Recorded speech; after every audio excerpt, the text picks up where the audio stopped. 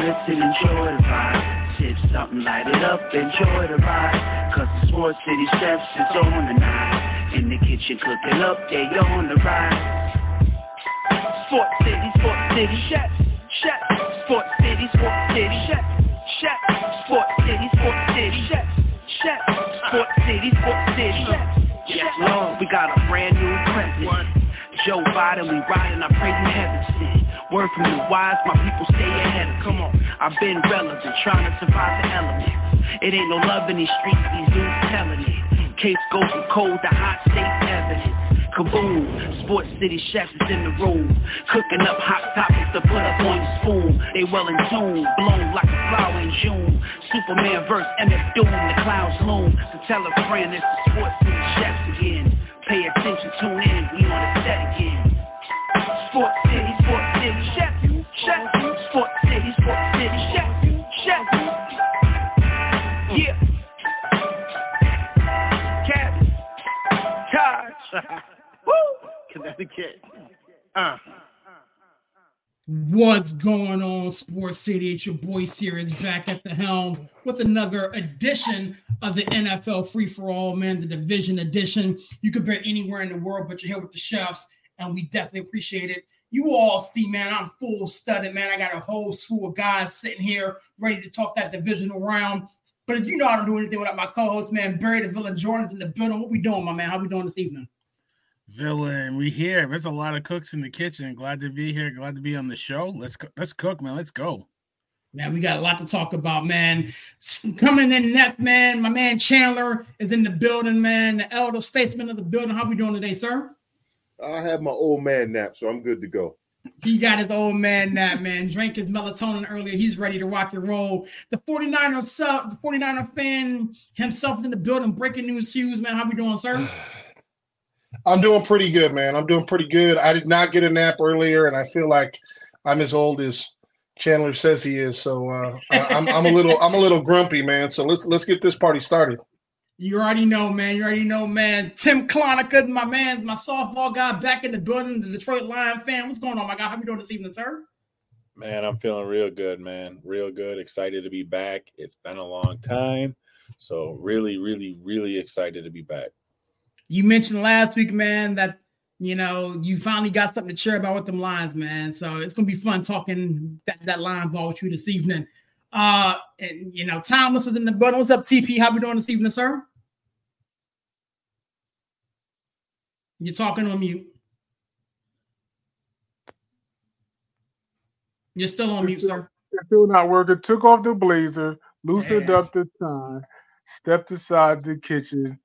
Detroit is alive. I'm going to let them hold this seat right now because it's been a couple of years now. It's been at least since 91. I remember that when this guy was in the building. I don't know if y'all know who that is. Y'all know who that is?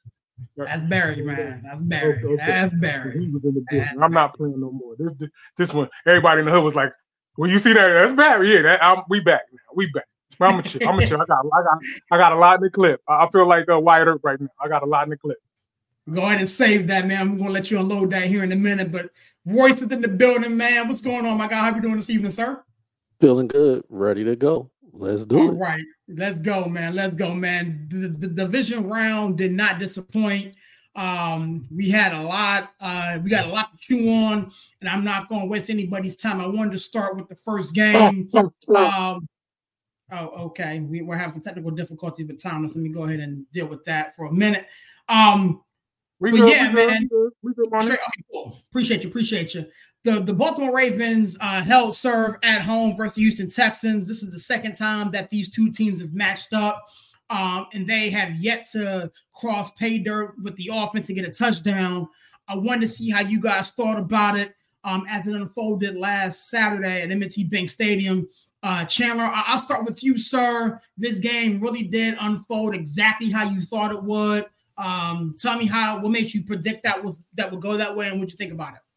Well, because I think the Texans don't have enough guys who know how to win yet. Mm-hmm. And I think that's really what it came down to, is you had a team in the Texans who they're not there. They're not ready yet. You know what I'm saying? It's like when that cake is almost cooked, but the center is still a little mushy.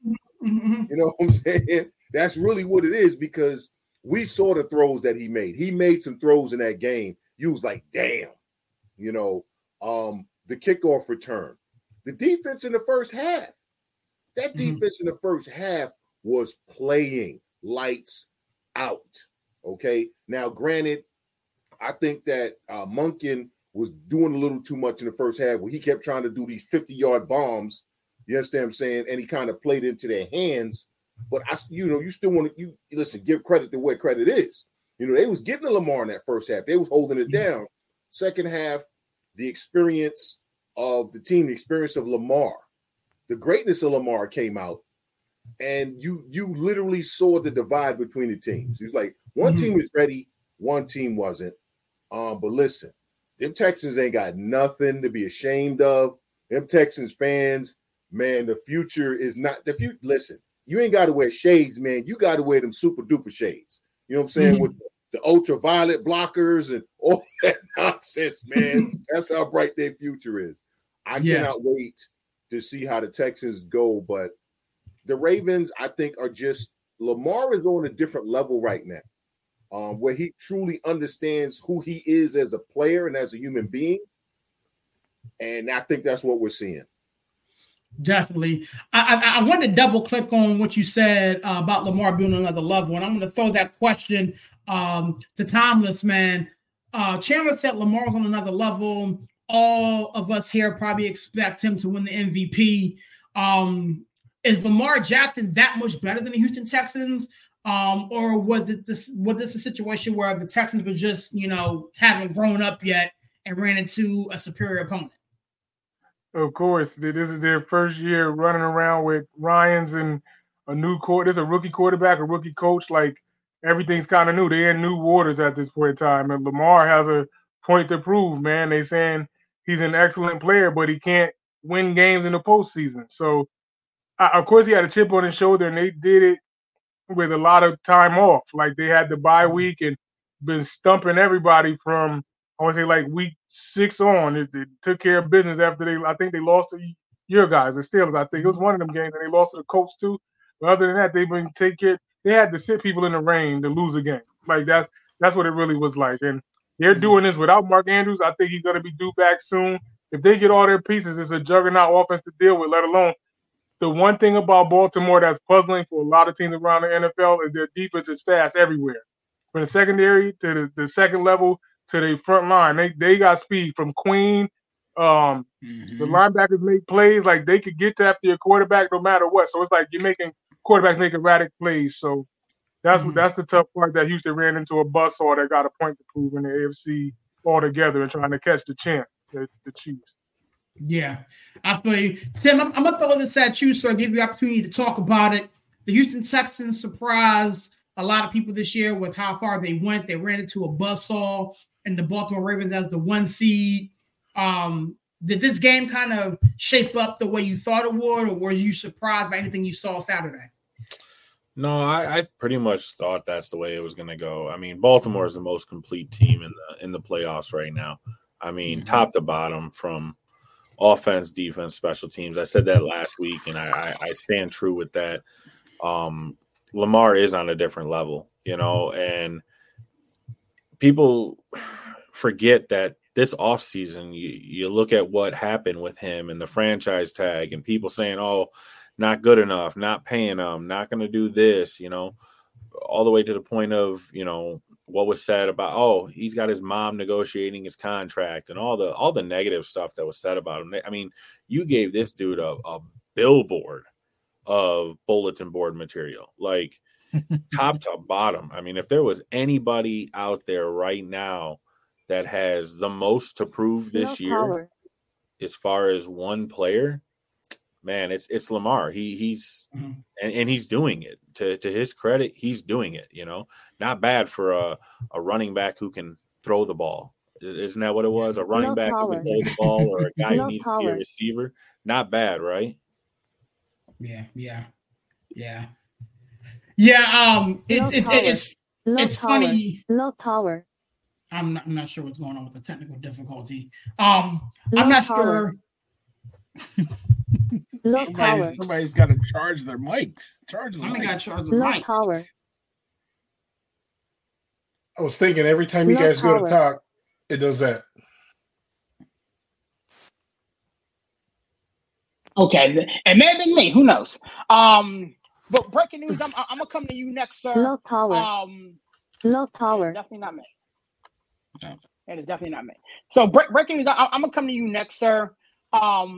This Baltimore Ravens Houston Texans team, this Houston Texans game, kind of lived up to what we thought it was. Did anything surprise you as this game unfolded? No, to be completely honest with you, the game went exactly like I thought it would. And if you remember from last week, I said the one concern that I had was that the Baltimore Ravens really don't have, we'll say, complementary wide receivers. Their leading receiver in the game was Zay Flower, 4 catches for 41 yards, and they scored 31 points.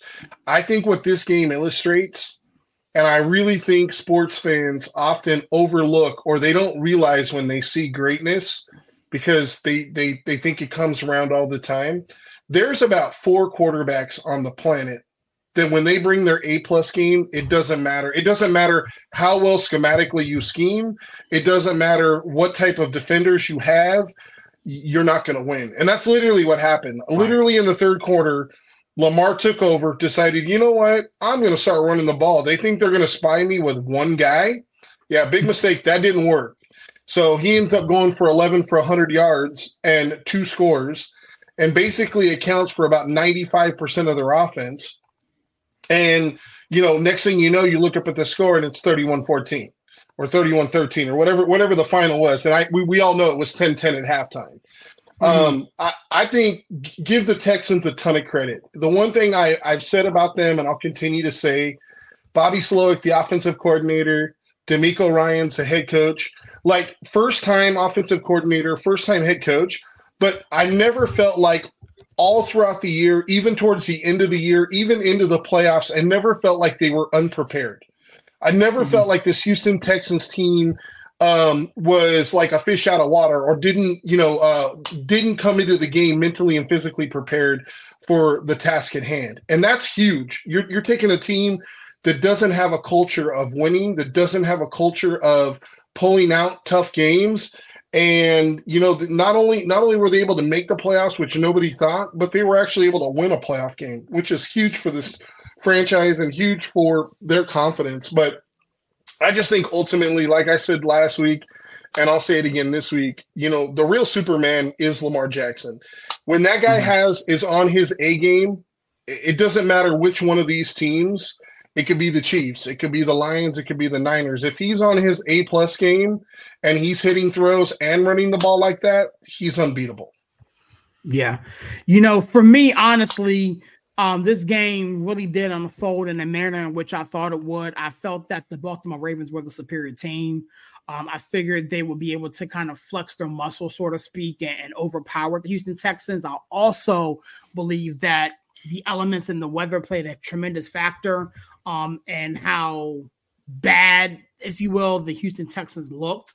It was extremely cold out this way last weekend. Temperatures were in the teens with the wind chill.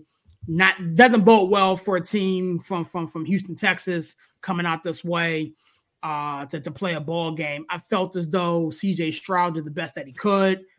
They kept showing pictures of his mom in the stands, praying and doing her thing.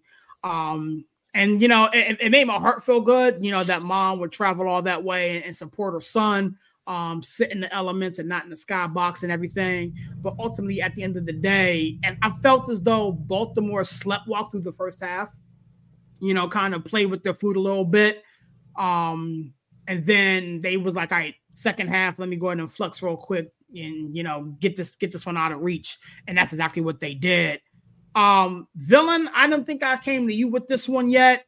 I wanted to give you an opportunity to talk about it before we go to the second game on Saturday evening.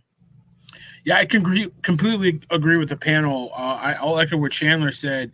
The future in Houston is bright. We've said it before. Like last year around this time, we were destroying the Texans organization for how bad it was, how much of a joke it was. To go from that to high, I didn't think they had a snowball's chance in hell of hiring DeMarco Ryans. He comes in, he changes the culture. They hit on their 2 number 1 picks in Anderson and CJ Stroud, and you got arguably defensive player of the year and our offensive rookie player of the years, right? Both of those kids, unbelievable rookie seasons, right? So a lot of props to them, but they showed their age. They had 17 penalties, I think it was. Yeah. They really showed their youth, and not that the lights were too big, but they were just a young team, and you could see the poise of the Baltimore Ravens. And I agree with you, Sirius. I don't think it was more or less playing with their food more than it was. They basically had 2 weeks off. Like they didn't play against your Steelers, and then they had the bye week. So they hadn't played. The last time they played was when they beat the crap out of the Dolphins, right? That's the last time they had played a real meaningful football game. So they looked like that a little bit. But then that second half, they put their foot to the pedal and they took off. Because you look at that first half, even though Baltimore kind of outplayed the Texans a little bit, that punt return made it a tie ball game, and they had the ball back, right, in the second half. So it could have got out of hand really quickly, but Baltimore stepped up. That, like TP said, that defense is fast. They get after you. They blitz. When you can get pressure and then allow corners to really get in your face on the outside, like Nico Collins had nowhere. He couldn't get in his routes. They couldn't get in secondary routes. They couldn't do double moves. They couldn't do anything. The secondary for the Ravens was unbelievable. So it was a really, out of all the games, I think it was the most dominant performance out of the whole weekend. It was only a half of football where they really dominated, but that just showed how close the other games were as well. So the Ravens are moving on, and I like what I saw. I feel you. Royce, I wanted to give you an opportunity to talk about the Baltimore Ravens Houston Texans game. I'm not sure if you caught any of it, but the Baltimore Ravens kind of flexed their muscles and kind of took care of business against an opponent that they was definitely superior than. How'd you feel about it? Well, it's absolutely the tale of two halves, right? Halftime's 10-10. I mentioned in the preview week that a team that made a play in special teams might give themselves a chance. The more inferior team, the more inexperienced team, that happened to be the Texans. They got the big play from Sims. It's 10-10. Quarterback offense hadn't put a touchdown on the board. They had to do that through special teams. Unfortunately for the Texans, that was the only 7 points they got all game long. And that, to me, was the difference.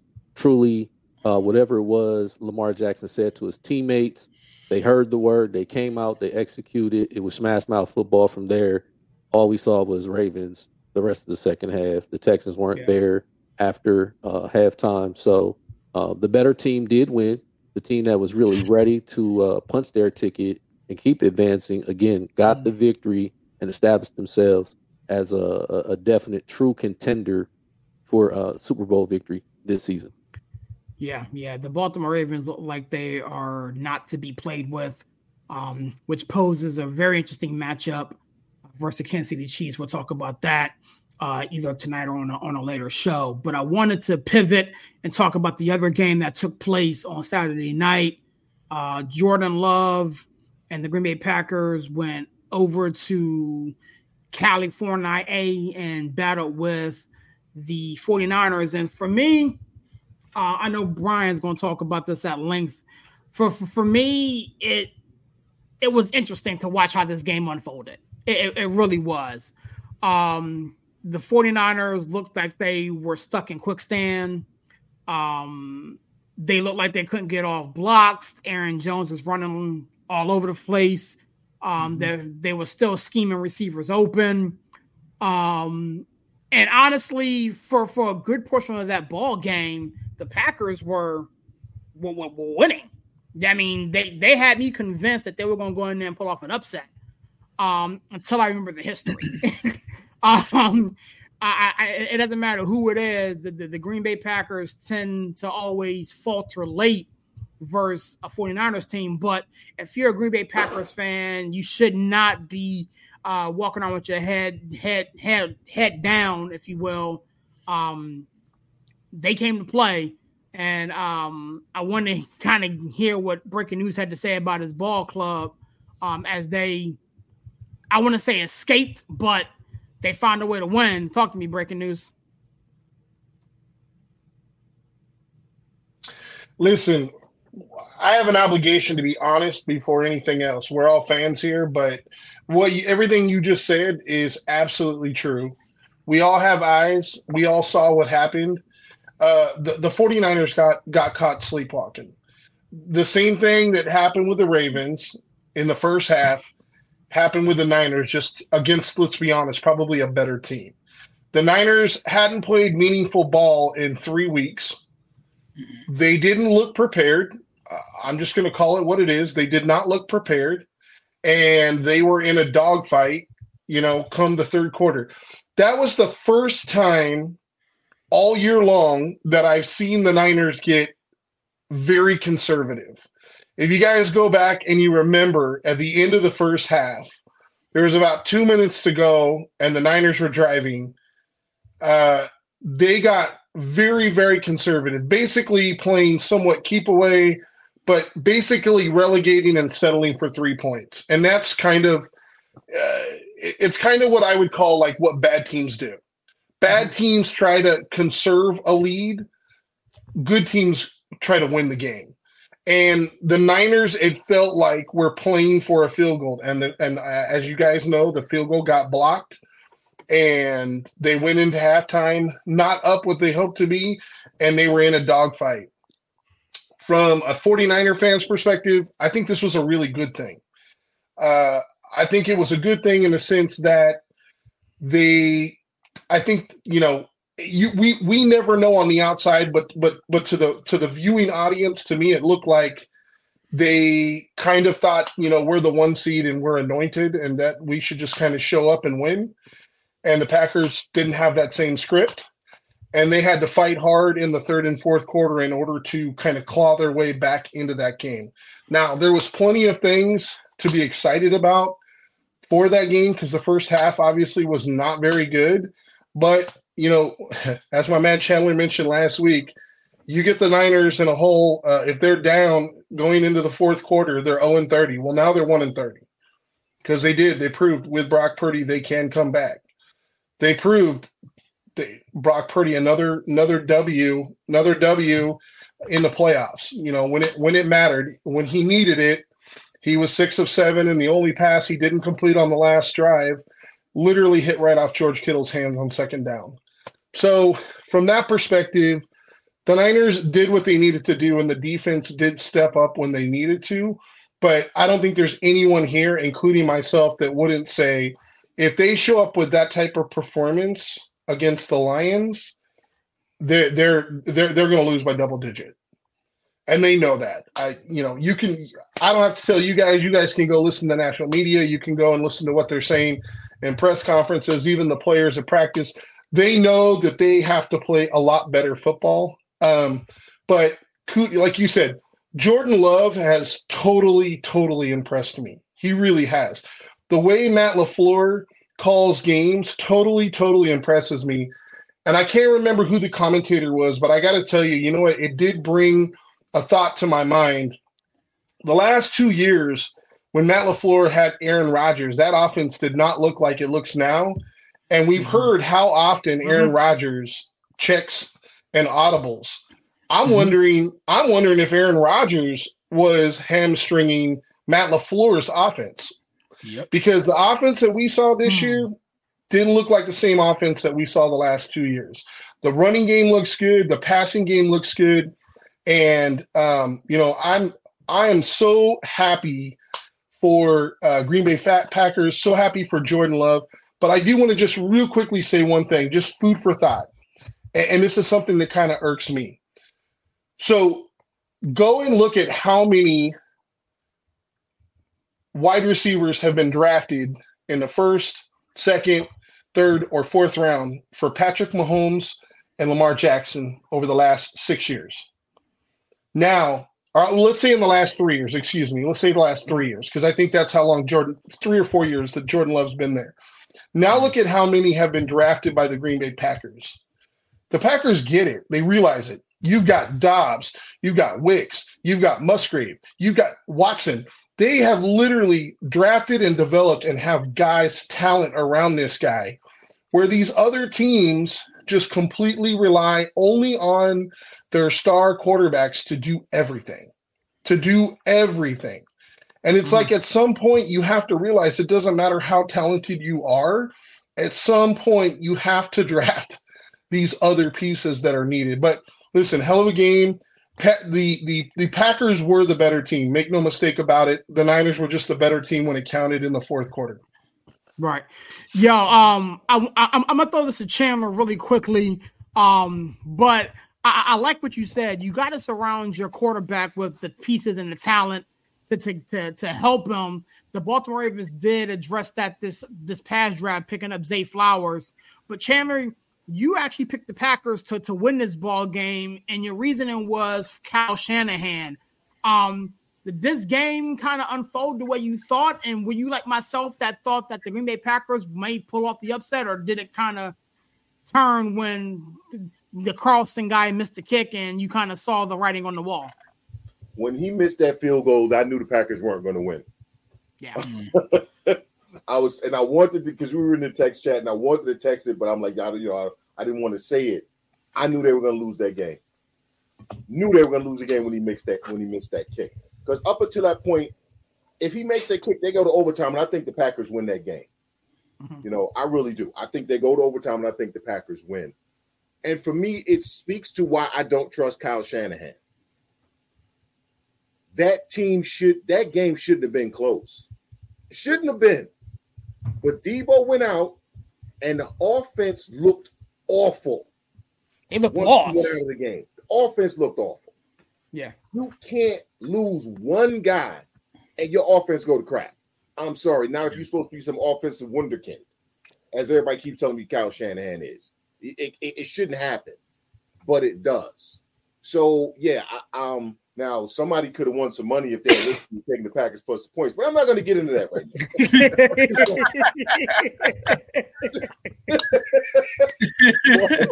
now. But I honestly, that was a great game in the sense of we watched the young up-and-coming team, and we watched the team that should have won the game show some mettle and show some spine, and pull it out in the end like they should have. But, yeah, when Carlson missed that kick, man, I was like, you got to be kidding me, man. I'm going to have to listen to Brian tell me the damn Niners one more week. And here he sits.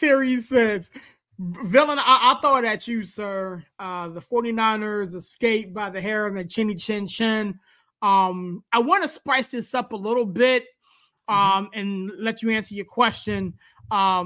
Did the Packers lose it, or did the 49ers get lucky and win it?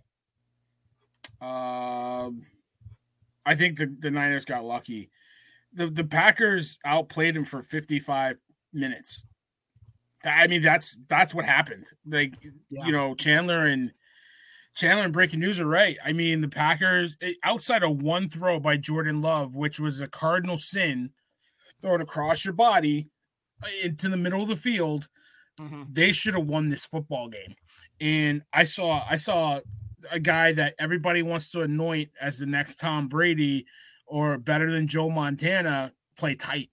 He played tight. He was underthrowing guys, throwing it in the dirt.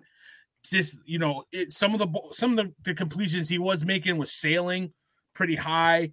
Brock Purdy. So I mean, Brock Purdy, it's kind of the opposite, and Hughes knows this too. Like usually, San Francisco spots him a lead, and he kind of manages the game and gets his stats and gets his numbers. He didn't have a good game, and he had to come in the fourth quarter and make plays. Usually, when that happens, he doesn't do it. He did it on the last drive. I got to give him credit, right? Now, it helps when you got McCaffrey to hand the ball off to, and he ran it for the go-ahead touchdown, right? And he almost had 100 yards. I think he had 120 yards from scrimmage, what have you. So that helps, right? But when Debo went out the game, you could see the offense kind of stalled. They couldn't figure it out. And, give LaFleur credit. He schemed a really good game against that defense. That Niner defense is pretty darn good, and he schemed it perfectly. Receiver in motion, short motion, get him in the inside, get to the outside. It was textbook, and they couldn't stop it. They couldn't figure it out. On that defense looked a lot. Chase Young looked. I didn't know he played. Where was he? I didn't see him. But give them credit when they had to make the big play. They did. They got the interception. Go down when he got that interception, running across the field. What are you doing? But I agree with Brian. It's a wake-up call, but I tell you this, and I don't want to get ahead of ourselves. If they play a game like this Sunday, they will go home. They cannot play another game like this. And I hope they wake up. Yeah. I definitely agree with what you're saying, man. Like, go down. Like we all the game's over. The game's over. Go down.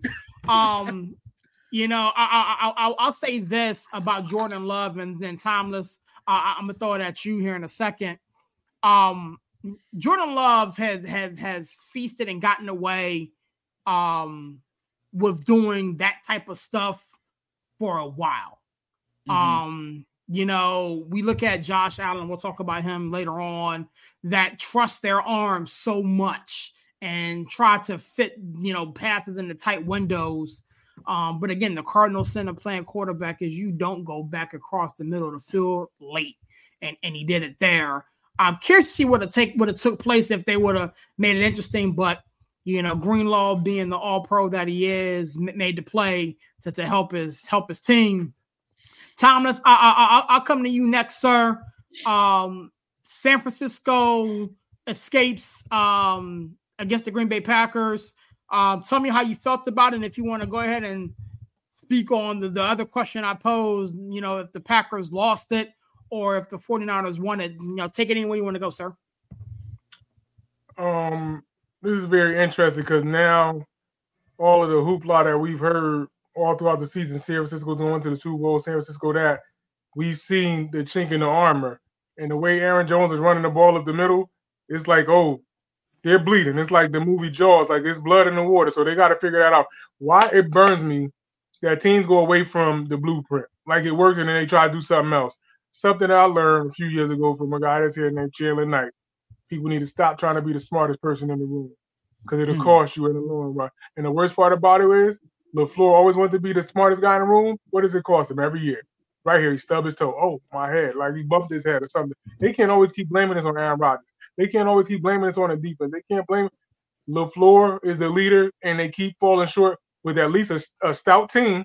The Packers are respected for decades to get it done, and they're falling short with everything. So what's the excuse? And I don't want to put no pressure on Jordan Love because he's young. This is his first real season of starting, and he got him that far.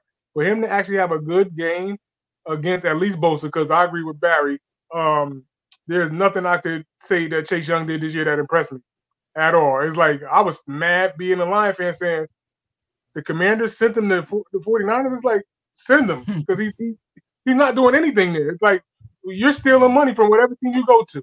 Stealing money. So there's blood in the water. I give San Fran their credit. They held serve at home, but Green Bay definitely could have won that game. That's for sure. And I bet you everybody in the Bay held their breath. I'm sure they did. Big Tim, I throw it at you, sir. The Detroit Lions opponent this week, the San Francisco 49ers, escaped. Got themselves a last-second win. And again, I don't want to keep saying the word escaped because it sounds disrespectful, but I got to call a spade like I see it. And breaking news, Hughes kind of agreed with me. They got away with one and get to host your guys next week. But how'd you feel that game unfolded on Sunday versus the Green Bay Packers? Just what Timeless said, man. Green Bay was having success and then just decided, okay, well, that's too easy. Let's make it harder. Like, I hate that. Mm-hmm. Like, that drives me nuts. Offenses do that all the time. It's almost like let's see what else we can do. Let's try something else stupid or, honestly, that Niners offense is a good offense. Playing keep away wasn't the worst thing. I mean, just run the clock, shorten the game. I think that, I won't say they escaped, because at the end of the day, this is playoff football. It's all going to get ugly. All the games are going to get ugly. The defense is going to be ugly. Very, very, very, very, very rarely do we see a pretty football game in playoff football. So I won't say they escaped. At the end of the day, I don't think the Packers blew it, because at the end of the day, the Niners had the lead, when Love threw the interception. If anything, Packers had a shot, but I won't say the Niners escaped, and I won't say that the Packers blew it, because the Niners did what they needed to do to win the game. And at the end of the day, nothing else matters in that stat column other than wins and losses. Right. I can respect it. You know what I'm saying? Like, I can respect it. Ultimately, the job is to win the ball game. And the 49ers found a way, whether it was pretty or ugly. My dad used to say this as I was playing or coaching. He goes, "Aaron, I'd rather you lose win ugly than lose pretty." So, Royce, I'll come to you next, sir. The Green Bay Packers and 49ers game unfolded Sunday night. You heard what Tim said, and I kind of respect it. I'm, holding to the fact that the 49ers escaped, but Tim does pose an interesting point. How do you feel? I thought the Packers had the opportunity to win that game. I thought they were in complete control at one point in time. And as the guys kind of already stated, they had the recipe for success. All they had to do was continue to play that style of football. They got away from that. The 49ers, as a veteran team, capitalized. McCaffrey is exactly who we say he is. I mean, he's a special player. He handled his business. He showed up. He did not disappoint. He was the difference, in my opinion, is the catalyst and the reason the 49ers absolutely prevailed in this game. I thought the Packers had the opportunity to move the ball down the field and not only put themselves in field goal position, but actually score a touchdown and leave San Francisco, with their jaws dropped to the floor. But, experience is a big difference. It really matters. And Jordan Love's inexperience in the NFL with playoff games, even though I'm sure he's been coached well throughout his career up to this point, he knows better. We're not going to act like you don't know to not make that pass at this point of his career, even though it's a young NFL career. But he did it anyway. And in basketball, we call that hero ball. Yes, sir. He attempted to make a hero ball play, and it never works out, which is unfortunate. Nonetheless, we were thoroughly entertained. We got a great game. The Packers have a very nice team moving forward. I think they're going to be really hard to beat in some seasons to come. And when it comes to the 49ers, look, I'm not up on the history of Shanahan and so forth and so on, but one thing about that McCaffrey, man, he just, every time I see him, he reminds me of a very, very special legend running that ball, and John Riggins. I can't not look at him and think Riggins with speed. He just makes plays. I mean, that's who I think about, man. And so that makes them a real contender.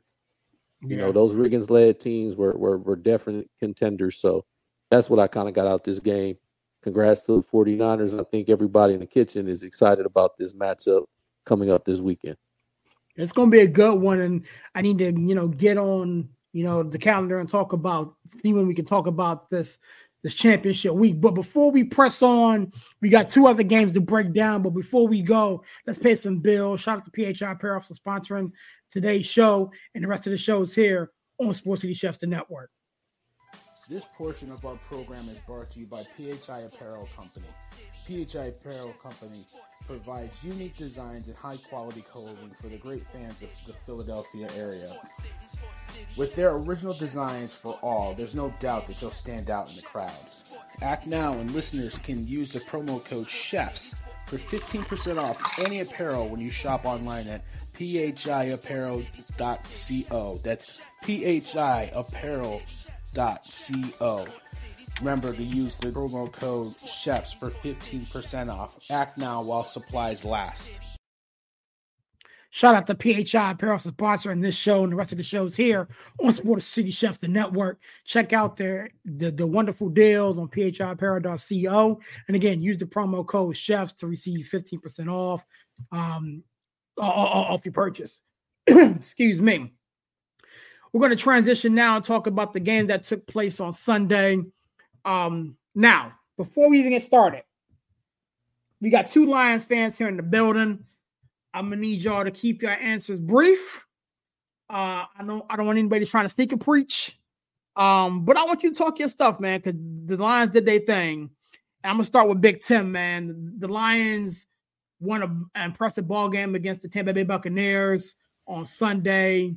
I don't even know where to begin with that, man. You're one of the biggest Lion fans I know, man. Talk to me, man. How you feel? Well, I still don't believe it. I woke up Monday morning, had to roll over, check my phone. I'm like, no, that really did happen. Okay. You know, all in all, I thought we played well. I don't think we played, A1 football. And, at the end of the day, Baker did exactly what Baker does. He kind of shelled up in that game. You could see the pressure. When they blitzed and they got close to him, it was all over. And, just to run it back on the whole comments about the Packers, same thing with the Lions. Like, why did we stop blitzing him? Why did we not bring pressure more? We weren't getting home with 4, and we're just sitting back and playing coverage, and we keep giving up these 3rd down and 12s and 3rd down and, 14s, and we're giving up first downs on them because we're sitting back and playing coverage. We ain't got that type of secondary. Somebody get to the cornerback. I like what we got going on with Branch and Melifonwu and those guys being able to come off the edge as a blitzer, and they're getting home. I mean, way more than they probably should be. I'm willing to live and die with that. This secondary is awful. I mean, God. Cam Sutton is – I don't even know. I'm running out of words, man. I tried to tell y'all about him. I tried to tell y'all about Cam. Yeah, I blame the Steelers. They ruined him. That's it. Like they ruined him because, I was sort of excited. I'm like, dude's solid. That's all he needed to be was solid. But I think it was the first pass play to Mike Evans. He's looking on the inside, and Mike Evans is chilling on the outside of the numbers. I'm like, what are you doing? And then I don't know if he forgot how tall and how strong he was with the press and the jam at the line of scrimmage that Mike Evans just flicked them off to the side, like, get off me. And it's just brutal. I mean, he was responsible for even letting the Buccaneers stay in this game. Other than that, I thought the Lions played well defensively and came up with big stops again in the second half. They did what they did, week 1 of the playoffs, and they locked it down. They made great second half adjustments defensively, I thought, to really, second half adjustments take control of it. I thought. Okay, all right.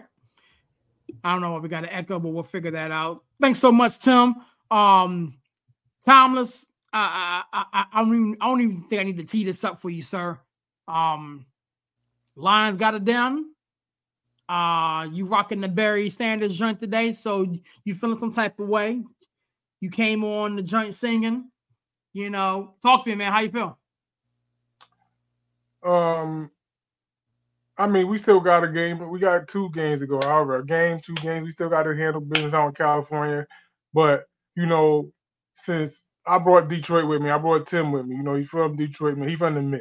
What up, though? I gotta say that to people in Detroit. What up, though? If y'all don't know the slang, get out there. Y'all know the code. But he's the guilty conscience, the bad side. He be Eminem, I be Dr. Dre, right? So he talk about the bad, I'll talk about the good. I remember back in April, everybody sat there in their living rooms like, will the 12th pick the Detroit Lions select Jahmyr Gibbs? Everybody said, what the heck are they doing? Oh my goodness. And everybody like, how did they get this guy? What are they talking about? How did they try to get him? The dude's explosive. He's so fast.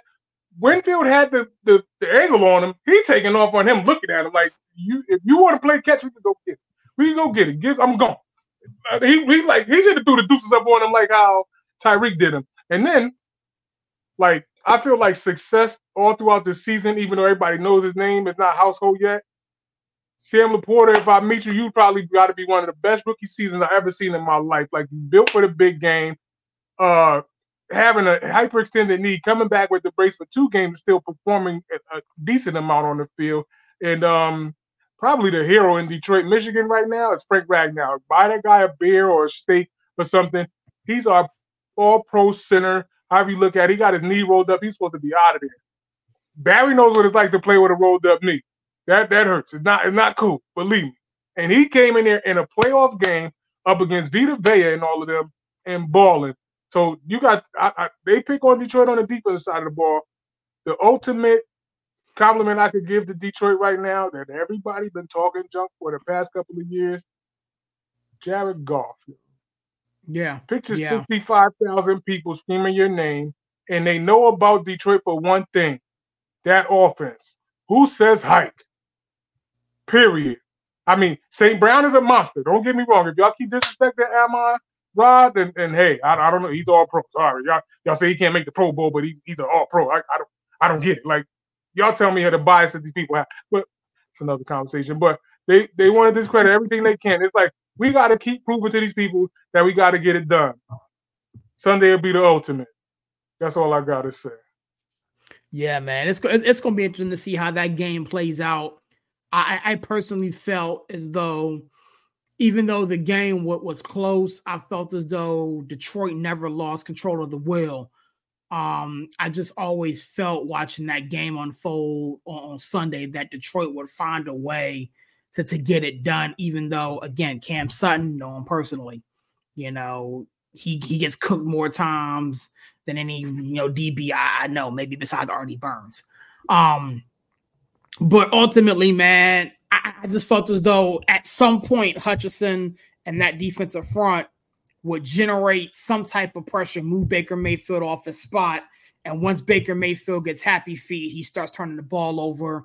Again, another situation I know personally being as though he got drafted to Cleveland. I'm still a fan. The connection is what it is. But Villain, I'll come to you, sir. The Lions, hold serve at home. The score would indicate that this game was closer than it should have been when, Detroit went up by 14 or whatever. I was like, it's a wrap, and it kind of unfolded in that manner. How'd you see that thing playing out, man? I texted Ty. I said, "That's it. It's it. It's going to the next round." And Ty was like, "No, not till it's over. Not till it's over." I couldn't text him. I had to because I knew it was over. I knew it was over. Here's the thing. Last time I texted him something about it being over, he comes on the show and starts talking about how I'm a Lions fan. So I refuse to text Ty in the middle of any game anymore. I'm not doing it. I'll let you do it, sir. But go ahead. I'm sitting down here in my basement with the little villains and my star, and I'm just screaming, rooting for the Lions, man, because it's just a great story so far. I mean, listen. Me and TP and you, Aaron, we all were talking back and forth and going crazy, especially at the beginning of the season. I said, after that Packers game at the end of the season last year, Sunday night, I expected the Lions to win this division and get into the playoffs. And I would not accept anything less. I saw the talent that TP had been screaming about, and it was here. It was time, right? And then going into the draft, I'm like, why the hell do you spend that first-round pick on Jahmyr Gibbs? And 110 all-purpose yards later, in the division round, you see why that kid is fast. That kid is electric. They could not stop him. And with that offensive line, one of the linemen that swell, right? Whatever that you didn't like. Penei Sewell. I told you that's the pick. That was the pick. And that line is unbelievable. Renal, to your point, TP, Peter Vea is a big guy. Vea is a big guy. And to get that push on the offensive line on a bad knee, that is the Lions season right there. Like, just the will to win that game and to make that play. That's the season right there in a microcosm, if you could think about it. So I was happy for him. Jared Goff, like I said last week, a guy that the Rams use as a scapegoat to really say the reason we didn't beat the Patriots in the Super Bowl. He was a throw-in in a trade to get rid of Matt Ryan, because it was like we were going to, we'll take that salary off your books. We'll keep it for a year or two, but we're going to draft our future. You got your future quarterback. In my opinion, that's your guy right there. There's no question about it. And you could say the Rams won that trade, but right now the Lions are looking pretty sweet in that trade because you got picks out of it and you got a quarterback you can believe in. So it's just great. Going into the game, Baker got hot. And when he gets hot, it gets scary. But to the guy's point, it's that one throw, right? One throw where he gets a little too cute, like he gets too close to the sun, and that's what happened. And it was a heck of an interception to steal the game. So, listen, the Lions played pretty well on defense. They were able to get pressure. Aiden Hutchinson, I think you saw the Buccaneers move the ball down the field. But, they kind of missed some opportunities, settle for field goals early. Like I said, you settle for field goals, it's going to hurt you. And then the big play by Hutchinson to get that sack to push him out of field goal range, I think in the second quarter, that was a big play. So that was points they left on the board. And once that kind of happened, the Lions really kind of took control of the game and snatched it away from the Bucs. So it was a good win, and it's on to the next one for the Lions, man. It was a good game. It's going to be interesting to see how this thing plans out, man. Like, again, I agree with what you said, man. Thomas, again, spot on, Tim, spot on. Breaking news, man. Talk to me, dog. The Detroit Lions held serve at home, got a much-needed victory versus the Tampa Bay Buccaneers. I don't think anybody sitting here last week thought that the Buccaneers had a shot at winning this thing. But, tell me how you felt about it as you watched it unfold, as you caught your breath, after watching your game the night before. Well, I said on here, and I think you were the only other person that said it, that I hope the Lions win because I wanted the Niners to play the Lions this week. And so me and Ty, we get what we wanted from the beginning of the season. But I told you that the one thing that I was concerned about for the Lions is their inability to slow down the passing attack. Listen, they've played 2 playoff games. Both of them were home games, and they let up over 700 yards of passing offense. Like, that's a lot of yards, man. And I understand that their offense is good. Just like Ty knows, right after the draft, I was one of the first people to tell him that Jamar Gibbs was a good pick, that was going to transcend and change this offense. Because, as you guys know, I spent quite a bit of time scouting the upcoming draft, the upcoming draft class and seeing these guys when they come into the league. But, I mean, the Lions have done a fantastic job of drafting and developing talent. I don't know if it's a schematical thing. I don't know if it's, I don't know what the key cog is. Like, you could say it's Cam Sutton, but I don't think it's just Cam Sutton. I'm going to tell you what I think it is.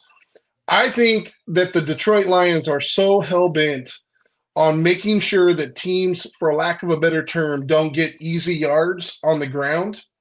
They're the number 1 team in the league on yards per carry, 3.7 yards per carry. They also are the team that leads the league in sending an extra man more than any other team for run gap assignment, meaning 5 or more guys. And I think they're doing that because schematically, I think what Lewis is trying to do is prevent teams from getting into 3rd and, let's just say, 4 or less.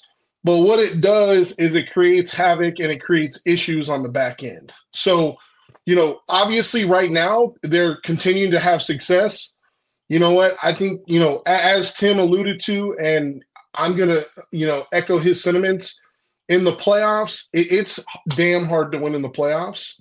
And it's even harder to win 2 games in the playoffs, even if they are home games, especially when they're 1-score games. They beat the Rams by 1 score. The Rams had a chance to win that game late.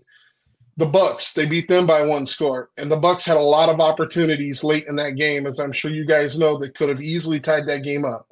So what I would like to see for Detroit, not this week, but we'll just say next year, is they need to correct that defense. Whether it's schematically, whether it's cornerbacks, because I think they have the personnel to do it.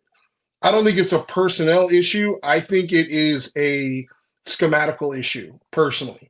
But they give up way, way too many yards. Way too many yards. And what that translates to is their defense is staying on the field way longer than they need to. Realistically, they just staying on the field way, way longer than they need to. That didn't bite you when it came to the Rams. That didn't bite you against Tampa Bay. But when you play better teams, it absolutely could. But kudos to Detroit. And you know what? I'm just going to say this. Good luck on your first road playoff game in some time. And I love the Lions fan just to look up the last time you guys won a road playoff game. That'll be an interesting little fun fact for you guys. I'm just going to let you know none of us in this room were alive when it happened. Yeah, man, it's going to be fun to see it all shake down on Sunday. But I'm going to pass the ball to my man Chandler up there. Detroit Lions and Tampa Bay Buccaneers unfolded on Sunday afternoon, just as you got out of church and you just got done with your little afternoon nap. How'd you think it felt? Did it shake out how you thought? Yeah, okay, first of all, we got to start getting people's names right. It's Dan Campbell, not Dan Quinn. It's Jameer Gibbs, not Jamar. And it's Amon-Ra, not Mumra. Okay? We ain't playing Thundercats here. All right. But we I'm gonna be honest. I heard the first 2 channels. I didn't hear nobody say Mumra, but that was funny. I just threw that in there. I had to throw it in there. You don't have to go. You don't have to talk. You could move. That's it. We're good. Thundercats. Ho! That's definitely gonna be a TikTok clip, guaranteed. Yeah. No doubt about it. There were 2 people I told you that would be the cause of the Buccaneers losing. Their last names were Mayfield and Bowles. I told you that Baker Mayfield's going to throw you 3 balls. They caught 2 of them. Now, the Detroit cornerbacks, maybe they go. I know Dick LeBeau's 86. Give him some HGH, something. Get a damn corner who can actually cover. Dick LeBeau at 86 years old could probably still cover better than any of the corners right now. And for those that don't know, Dick LeBeau is one of the best cornerbacks in the history of the Detroit Lions. Yes, sir. Okay, for y'all that don't know. But Baker did what Baker does, which is give the ball away. And Todd Bowles, even after the interception, had an opportunity. He had 1 timeout left. Okay? The Lions, for whatever reason, didn't really burn the clock right. If you call the timeout and make them try the field goal, even if they make it, it's an 8-point game. You got 39 seconds. Who's to say what happens? Instead, he put it in his pocket and said, well, we wouldn't have got it anyway. I'm sorry, what? This ain't the first time Todd Bowles has kept timeouts in his pocket in a game. His team. Listen, give your team a chance. I don't care if it's a Hail Mary from 70 yards. Stranger things have happened. I'm just saying. So it turned out exactly like I thought it would because Todd Bowles was the coach and Baker Mayfield was the quarterback. But listen, Detroit, okay, go dig up Night Train Lane. Go dig up Lim Barney. Like I said, give Dick LeBeau some HGH. Y'all better learn to cover some damn body because it's going to get ugly. Yeah. I wanted to double click on that as I threw it at Royce. There's a lot of questions about what Todd Bowles did late in that ball game regarding the timeouts and play clock situation, and the conspiracy theorists are going crazy. As a matter of fact, my man said he quit on the Bucks. You know, I can't argue against that, to be painfully honest with you, Tim. But Royce, give me your position on how that game unfolded, and if you want to elaborate on what Tim posted in the comment section, or what Chandler alluded to, be my guest, man. I have questions I need answers to.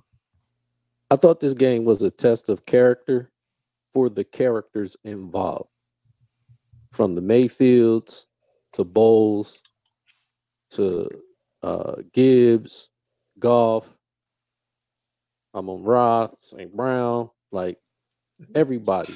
Every character was being tested. His character was being tested. Was he going to show up and be better than what he was seen as, or was he going to just be who he's been to this point? Some guys passed their test with flying colors, and others failed the test. We see it in the result. Baker did exactly what Chandler told us he was going to do. Chandler sat here last week and told us Baker Mayfield was going to give the Detroit Lions 3 opportunities. He gave the one very early. Took him a while to give up the second one, but 2 out of 3 ain't bad if you're a Detroit Lion fan, and you were waiting for that, and it came. When it comes to what I think about where the Lions are right now, I get it. The secondary is suspect, but I feel like they passed the test, as Brian was breaking down, what they're able to do in terms of, stoppage of the run and where they rank in the NFL with that. Clearly, the character of the team in the locker room is being tested. Do we have confidence in this secondary? Will we continue to believe in one another? Will we fight for one another? Will we play for one another, regardless of how close it is? Look, I don't care if anybody's within a one score, whether that be a touchdown or a field goal. It's still sports. And last I checked, most American sports, if you're ahead by 1, when there's nothing left on the clock, you are the victor. That being said, we might be surprised to find out that come this upcoming Sunday, the Detroit Lions just might have the San Francisco 49ers where they want them. And I'm not trying to get into a preview, but I'm just trying to explain myself. What I mean by that is I would much rather the 49ers feel like they could pick the Lions apart as a viewer and attack through the air than hand that ball off to McCaffrey. Because if they let that man chew clock all day, it could be tough. I mean, it could be hard to come from behind, right? So who knows how things set up and why they set the way they do. The Detroit Lions are a great story. I thought it was a great game. I look forward to it. I'm definitely looking forward to this Sunday and all the matchups. Hey, Sirius, real quick. Talk to me. Just a quick point on what Chandler mentioned, and I appreciate him bringing it up because it's something that nobody brought up, and I forgot to mention. But the end of the game with Todd Bowles is really despicable if you think about it, because so 2 things happen here if you think about it, right? So number 1, the Detroit Lions did make a mistake. They hiked the ball about 13 seconds too early. We all know that. You know what? You're excited. You've got an opportunity to close out the game. But as Chandler alluded to, calling a timeout immediately after that, even if they score a touchdown, is going to give you about 30 seconds to win the game. Now, flip this game around. Think about Dan Campbell. Say what I did there. I didn't even say Quinn. You got the name right. He would go for it 4th and 40 on his own 1-yard line with 1 second to go. Like there's no kneeling the ball. He's going to fake punt with his water boy. Like he'll figure out a way. And it's like, it's just such a polar opposite in styles. And you know what? I I try really hard not to chastise the guys like Bowles that are the strong, kind of quiet type, right? Because Tony Dungy is like that, but I think Tony Dungy is a hell of a coach. And I think a lot of people get on him because they assume, when you're a strong, quiet type, that means that you don't care. The issue is Tony Dungy is a master of schematics. I feel like Todd Bowles just completely whiffed the scenario there. It is the playoffs, boys. I don't care. You know what? I've said this before. I don't agree with the Mark Chimera comments about, hitting people late. I'm sure you guys heard those comments, hitting people late, and it's okay to get a flag and hit people late. Like, I don't condone cheating, but I think what he's trying to get across and what needs to be brought up here is this is playoff friggin' football, man.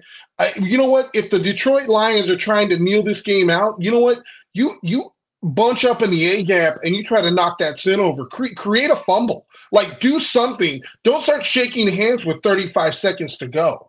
Like, there is a real problem in the culture of the game when 40 seconds to go in a one-score game and the guys are like, high-fiving and, hey, let me get your jersey and this and that.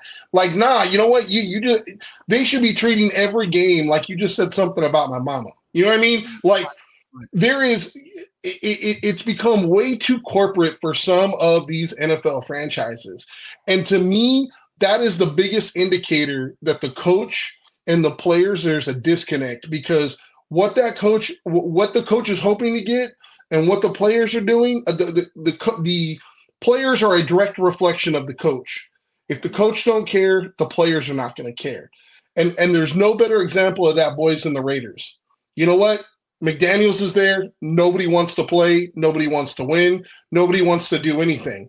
Pierce comes in. All of a sudden, everybody's trying. Everybody's playing hard. Everybody wants to win. And I hate to say it, but Bowles is the problem here. And Chandler, you hit the nail on the head, my friend. As much as we battle back and forth head to head, that is really the story of this game. Listen, Baker Mayfield may have cost them the game with the turnovers, but it is really despicable with 30 seconds left to go in a divisional game that you would not do. I don't care if there was 1 second left to go and Ty's trying to nail it. I'm trying to put my helmet in his kneecap. You know what? I'm trying to make him fumble the ball. Like, it is what it is, man. Like, this is playoff football. Like, you guys need to start acting like it. And you know what? The Bucs are high-fiving and saying hi to people with 30 seconds to go. It was disgraceful to me. And yeah, I agree. Either you're unprepared or you're stupid. Like, Bowles is a good guy. He's a nice guy. But your job as a head coach is to give your team a chance to win. And you didn't do that. Like, there's no excuse for that. Like, Chandler knows better than that. Listen, Woody Hayes went for 2 when they were up 50-14 against Michigan years ago. And what did he say? Because they wouldn't let me go for 3. Okay? Yeah. That's the mentality you should have had. And at least at all costs, get all the points you can to give your team a chance to win. And you didn't do that. You failed the assignment. So this is the guy that won 10 games for the Jets and didn't make the playoffs. And then, pooped the bed 2 years later and it was out of a job. And he's a nice guy, but you're right. You're right, Chandler. You're right, Brian. It's on him. Like, the Lions beat you up, and you had a chance to keep this game going, and you quit.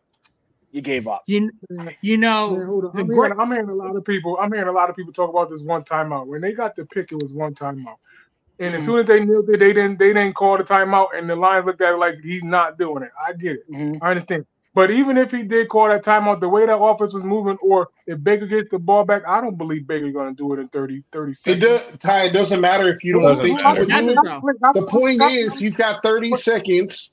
That's your job. That's your job. Hold on, real quick. Last year in the playoffs, in the playoffs last year, 13 seconds. What did Mahomes do versus the Bills? 13 seconds. Anybody on Tampa Bay, Tyreek is another speed dimension. And we know that Detroit's got a problem covering. Hold on. Okay. So wait. It was third down. It was third down. He called the time. Wait, no, second going in the third. He called the timeout. How much time is on the clock right here? If he would have called the timeout right after you guys snapped it quick, they would have had about it was roughly going to be about 31 seconds. 31 seconds. This is third down. This is third down, right? 8 and a field goal opportunity. And let's face it, Lions are on their third kicker this year. So not saying he makes that. Does Campbell ain't going for that on 4th and 10? Are they punting that? Are they taking a long field goal opportunity? Bottom line, I coach for a living. It's what I do. I would have parents like I'm coaching 16U travel ball. I would have parents lighting me up if I didn't exhaust every resource. That's what I'm saying. Get eliminated. And this is a professional football team with $1 million coaches. You have to exhaust every opportunity. Detroit screwed up. That's on them. That's not your job to let them off the hook. It's your job to go after them for blood. I have a saying for it. It's too many LeBrons, not enough Jordans. That's the way today's game is played. Everyone wants to be everybody's friend, and that's not the way it used to be. And Bulls let us off the hook on that. He really did. And he was asked about it in post game, and he said, well, they would have just kicked a field goal. Do you know that? Yeah. Do you know that? Do you know that? How do you know that field goal? It takes a funny bounce, and you got one of your guys rolling down the sideline. And even if you make it, the Iron Bowl, and even if you make it, Tim, like you said, let's say they make the field goal. How many times have we seen already in this playoffs, a la the Houston Texas versus the Ravens, where a kick gets returned for a touchdown? Like to not do nothing to me is just inexcusable. I'd have like Chandler said, it's one thing to get out coached. It's a whole nother thing to just quit. Be like, you know what, I'm done coaching this game. I'm resigned to losing. Like, I don't care if there's 1 second on the clock, you still got a chance. Hey, Royce, talk to me, man. You had your hand there. Talk to me, dog. It's a thing, man. I would say all the time in my travels as coach, life is a sport.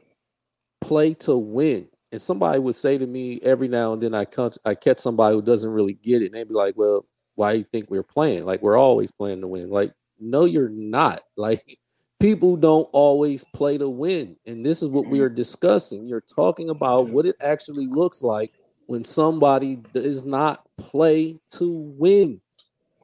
Until there are zeros on the clock, you must play to win, regardless of the score. Herm Edwards said that. They do it. They do it in every sport.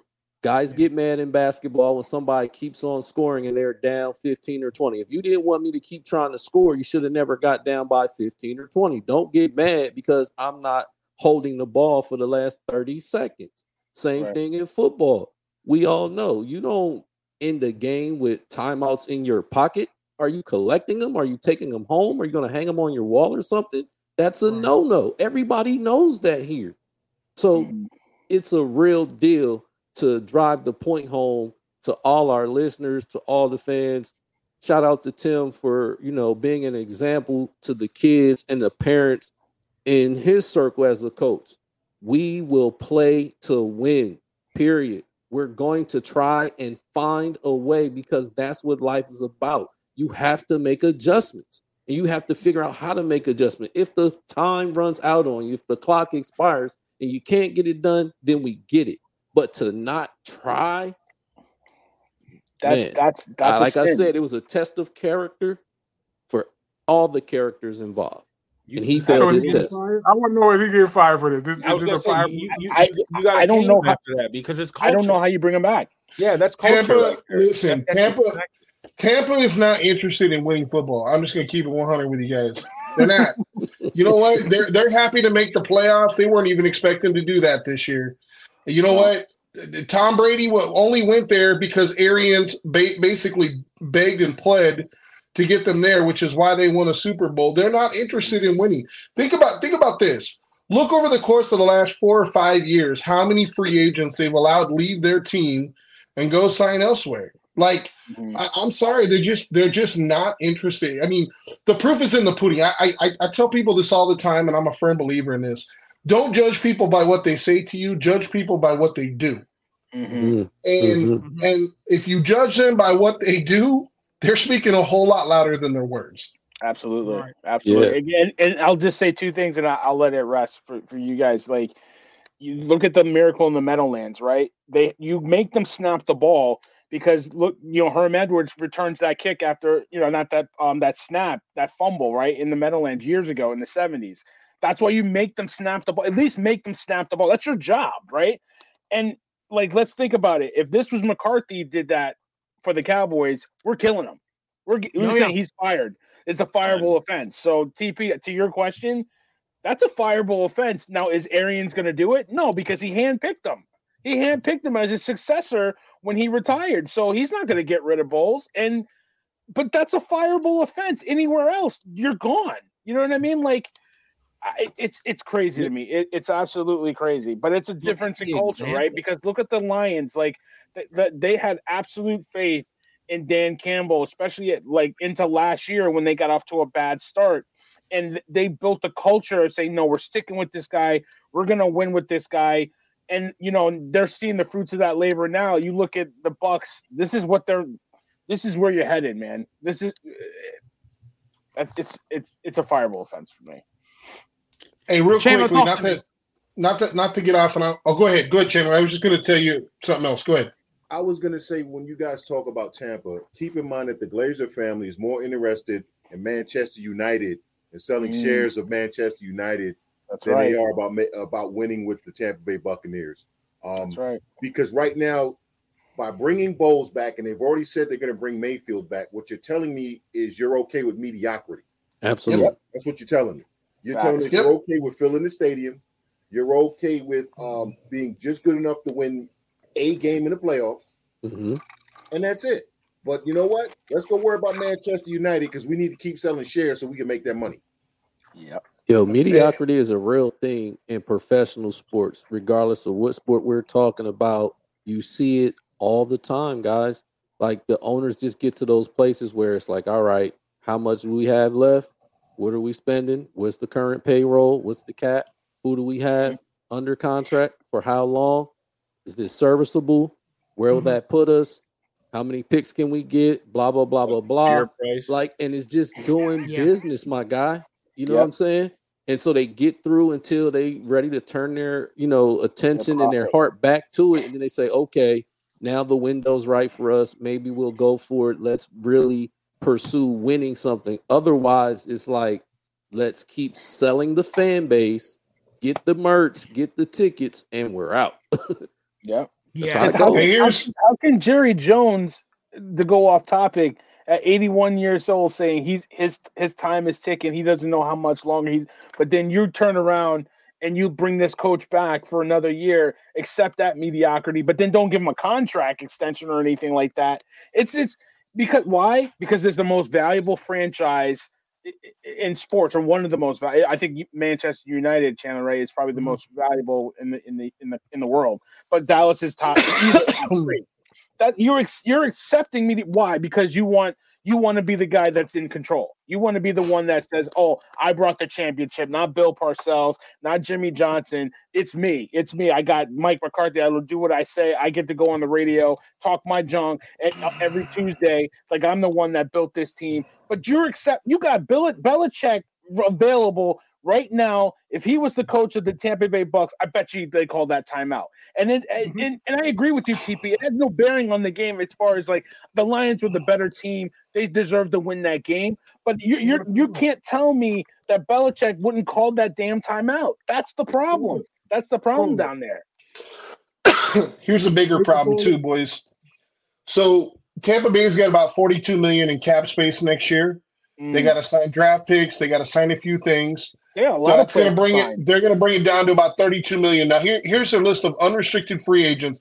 Now, keep in mind, these are all guys they could have already signed if they wanted to. Mike Evans, Devin White, Levante David, Baker Mayfield, William Golston, Antonio Winfield. There is a slew of guys. They're not going to be able to bring all these guys back. Right. So that's why I said they're not interested in winning, because the reality is, if you know, for example, you're not going to be able to bring back Mike Evans, why would you not try to trade him and get a pick a la what Washington did? Why would you not try and move Baker Mayfield and try to get, trade whatever you have to try and trade up and get, May or Williams in the draft? Like, like the mediocrity is horrific. You know what I mean? Like we can say all we want about Washington, but you know what? At least Washington has the gumption to say, hey, you know what? I'm willing to trade 3 first-round picks for Robert Griffin. I'm willing to move star players like Chase Young and Sweat to try and get picks to restock the cupboard. Mediocrity is doing the same thing, what they're doing now, doing insanity, doing the same thing over and over and over again and expecting different results. And that's what they're going to do. They're just going to redo the same cycle, wash, rinse, repeat next year with Baker Mayfield again with slightly less talent. Because they're not going to be able to resign Mike Evans. Tom, let's talk to me. You want to say something real quick before we move? No, you go on because the next one, like my pot is boiling on the next one. That's what I've been waiting. All right, man. Well, I'm not going to waste anybody's. I'm not going to waste anybody's time, man. The Buffalo Bills host the Kansas City Chiefs. Yep. And I gotta go. Because I ain't talking a while. Yo, talk to me. Everybody keep letting Josh Allen off the hook. I don't want to hear it no more. I don't want to hear it no more. You at home now. You're not even playing Kansas City in Missouri.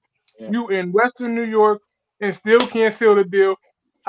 This is what bothers me, and I know Tim may get mad at me, but why us as fans or like people around the sport love big arm quarterbacks?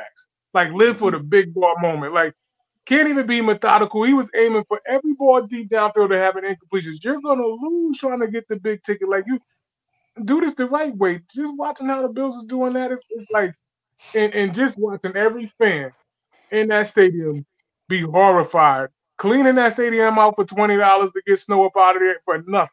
Knowing that team let you down. How much would they put in the lap of McDermott? Like, this is incredible that Buffalo cannot beat Kansas City when it counts. They could beat them in the regular season. I give Josh Allen all the credit, but how many bullets does Neo keep dodging? That's Keanu Reeves, y'all. Like y'all keep calling him Josh Allen, that's Keanu Reeves, part 1, dodging the bullet. Because every year he get away with it and they give him millions of dollars. Like, no, enough is enough. He got to show up. I don't even want to put the stamp on him like they did Jim Cully back when we was growing up. But what happened to Diggs leave? What happens if none of the pieces are there? That's incredible that Mahomes still got the all wherewithal to still beat him. Like he can't win that big game at all. It's incredible. I feel bad for Buffalo. I got people in my family that's Buffalo fans. I got people up there in Western New York shattered. There's nothing he could say. And if he loses Diggs, whose fault is it? Whose fault is it? So I didn't even get a chance to tee this up, and Thomas just opened the pot. So I'm just gonna spin this around because he's been stewing on that one for a minute. Tim, I'm gonna come to you, sir. You did call this last week, man. So talk to me about how you feel. I told y'all last week, Josh Allen cannot beat Patrick Mahomes. He can't. It does not matter what happens. He will lose every single time. Patrick is methodical. He plays a thinking man's game. He gets it done. If the check down's there, he takes it. If the deep pass is there, he takes it. He reads the defense. He makes the play. Josh Allen comes out and just says, you know what? Guns a-blazing. Let's fire. And it happens every single time. This isn't something new. This is literally every time they play. It's just, you know, there's no thought process to it. It's I'm going to out-athlete everybody. That's the way he thinks. I'm going to out-athlete everybody. And it ain't going to work for him. He's not Lamar. Like, he's not. He can't run by guys. He can run at you, but again, you're putting yourself in more harm than good. End of the day, man, I mean, the Bills got what the Bills deserved.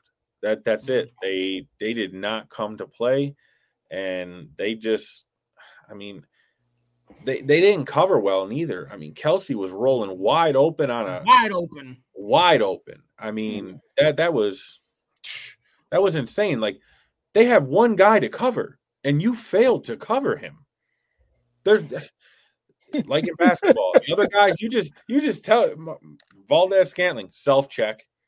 Like, how are you not covering motherfucking Kelsey, the one guy on the field that can hurt you, and you just blow it? Like, and it wasn't even scheme related. It was, I'm just going to run straight to the end zone, and nobody went with me.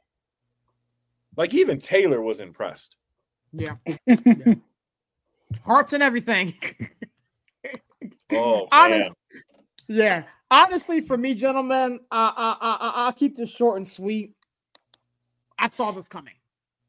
And to be honest with you, for me, it came down to the fact that Josh Allen does not show up big in big games. He's 0-4 versus Patrick Mahomes and Joe Burrow in the playoffs. Period. He doesn't show up. And so until he figures it out, until he gets over the hump, I don't give a damn how much money you make. I'm paying you to win in the playoffs. If we're going to crucify Dak Prescott for not getting it done in the playoffs after all that money, we sure as hell better come back around and give Josh Allen some of this smoke, because you pay all this money, you talk all this stuff, you do all these things, and when you have to man up and lead your team, you don't do it. It's not like the Kansas City Chiefs ran away and hid. It's not like the Kansas City Chiefs blew them out by 50 points or whatever the case may be. You had an opportunity late in that ball game to go down and get your team a win, and you come up short. Miss me with this whole nonsense that, you know what I'm saying, Stephon Diggs dropped the pass. He dropped the pass. Miss me with that whole point that Shakir missed the ball. It was a bad ball. Miss me with the whole point that you forgot the dude in the break in the end zone. It was a bad read. At the end of the day, the great quarterbacks of this game find a way to get it done when it matters the most. All year, like Brock Purdy. Don't do that. All year, we sat here and we talked about how the Kansas City Chiefs were a lesser team than the teams that they had in previous years. All year, we talked about how Rice was trash, how Valdez Scantling kept dropping stuff, how Kadarius Toney kept on lining off and costing his team. And at the end of the day, when the rubber meets the road, when Patrick Mahomes had the opportunity to step up and lead his team, on the road, mind you, keep in mind, Dawkins was talking junk all year about all week about how coming on the road. At the end of the day, when it came time for 1-5 to show up and show out, Barry, I told you this brother was going to show up and show out. It wasn't pretty. Nah, he didn't throw for 250 yards and 16 touchdowns. Nah, but when it mattered the most, when they needed to drive to go down the field and get the lead, they got it done. And until Josh Allen, Sean McDermott, and the Buffalo Bills grow a pair and figure out how to get it done versus the upper echelons of the AFC, the Buffalo Bills will never win a championship. And it's not like these quarterbacks that they're going to have to face are going anywhere. Lamar Jackson isn't going anywhere. Joe Burrow isn't going anywhere. Patrick Mahomes isn't going anywhere. And Josh Allen pales in comparison to competing versus the upper echelons of this league. Miss me with this whole nonsense that Josh Allen's an upper tier quarterback. He can't get that shit done. Period. Pass the plate because he preached. There's levels to this. And you said the key word in that whole thing you just said is the same reason why Josh Allen does not get the hate of Dakண்ட் the word pale. I can say that. Say it. I can say that. Talk it, Tim. I can say that. But you know what? You know what it is though? And I'll just take the mic. First of all, like I said, there's levels to this, right? Patrick Mahomes is on his own level right now. There's nobody on his level. I don't want to hear it. Lamar is very good. He's on level 2. Burrow, when he's healthy, level 2. Level 1 is Patrick Mahomes. He's it. Level 3, we could talk about like Josh Allen, even if you want to put him on level 3. Okay. The Buffalo Bills had no business losing this game. They cried about they don't get it at home. He had 2 opportunities at home to beat Burrow and Mahomes. You didn't do it. Okay. You finally had a home game. It was like, to your point, serious. The Chiefs should have been out of this playoff either in the first round or the second round, right? They lost to the Broncos. They lost to the Raiders. All right, like let's be for real. Okay, they lost some terrible games down the stretch. I didn't think they could put it together. They came out their first two drives, settled for field goals. I was like, here we go again. Like, here come the Chiefs. They can't get it done. They're not going to do it in the playoffs. The Bills outplayed them for 3 quarters. And then just like you said, Tim and Chandler, they forgot to stick with the game plan. Josh Allen was doing everything right, taking the underneath, dinking and dunking. The running game was legit. The whole game, James Cook was on it. Third quarter, they were fine, even though the Chiefs started to go back and forth with him. The Bills were still moving the ball up and down the field at will. Fourth quarter comes, Josh Allen, I'm going to be the hero. I could be your hero, baby? No. Trying to throw the deep ball, not taking the underneath, not taking the throws over the middle, and they stalled on every drive. Like, it was pathetic. Josh Allen is not the reason why they lost this game. Josh Allen is the reason why they couldn't win it. That's the difference. He didn't lose the game because Sean McDermott got out-coached. If we're having a serious conversation, Sean McDermott, you're coming into my office as if I'm the owner, and you're going to convince me not to fire you because you had every opportunity to win this game. I got Bill Belichick taking 2 interviews with the Falcons. If I said, Bill, you want to come coach this team? I bet you he'd come. I bet you come to Buffalo. I bet you he would. So convince me that you deserve this job. That's one, right? Stephon Diggs talked all that junk after last year's game, was pouting the whole off season, and dropped the biggest pass of the game. I don't want to hear the pouting from Stephon Diggs. He had nothing to say after that. Or his brother. Or his brother, exactly. Because he pouted on the sidelines after that Bengals game. TP called it. And the whole off season, he was a mess. Couldn't console him. Wanted to get traded. We don't know what's going on with them. He's not happy. And then you got your chance and can't catch the ball. That's all you get paid to do is catch the ball. Couldn't do it. They couldn't run the ball in the fourth quarter. This is a team fail. Listen, Andy Reid did out-scheme Sean McDermott because there was no reason Travis Kelce should be open. Travis Kelce lined up in every position but the booth with his brother Jason with his shirt off. He lined up everywhere on the field, and they schemed him open on every play. The linebackers, they had no linebackers, the injuries, what have you. So Andy Reid's like, we're going to put him in motion. We're going to line him up at fullback. We're going to line him on the outside. We're going to get him open. They got out-coached in that game. Sean McDermott got out-coached.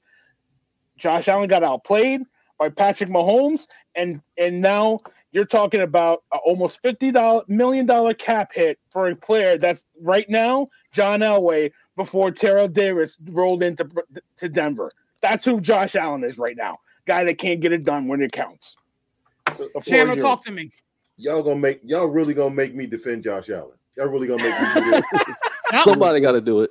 Somebody should, but he's undefendable, Chandler. Unbelievable. In the first half, Josh Allen threw 14 passes. All of them were screens to the backs.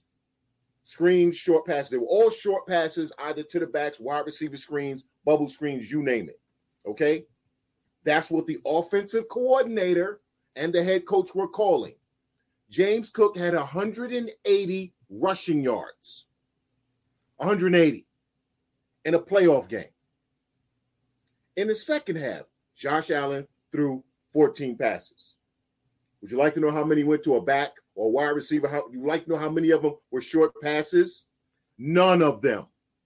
That's on the head coach and the offense coordinator. Now, I'm going to give Allen some blame also because you've been the quarterback there long enough where you can check out of that damn play, okay, and check into the thing that's been working.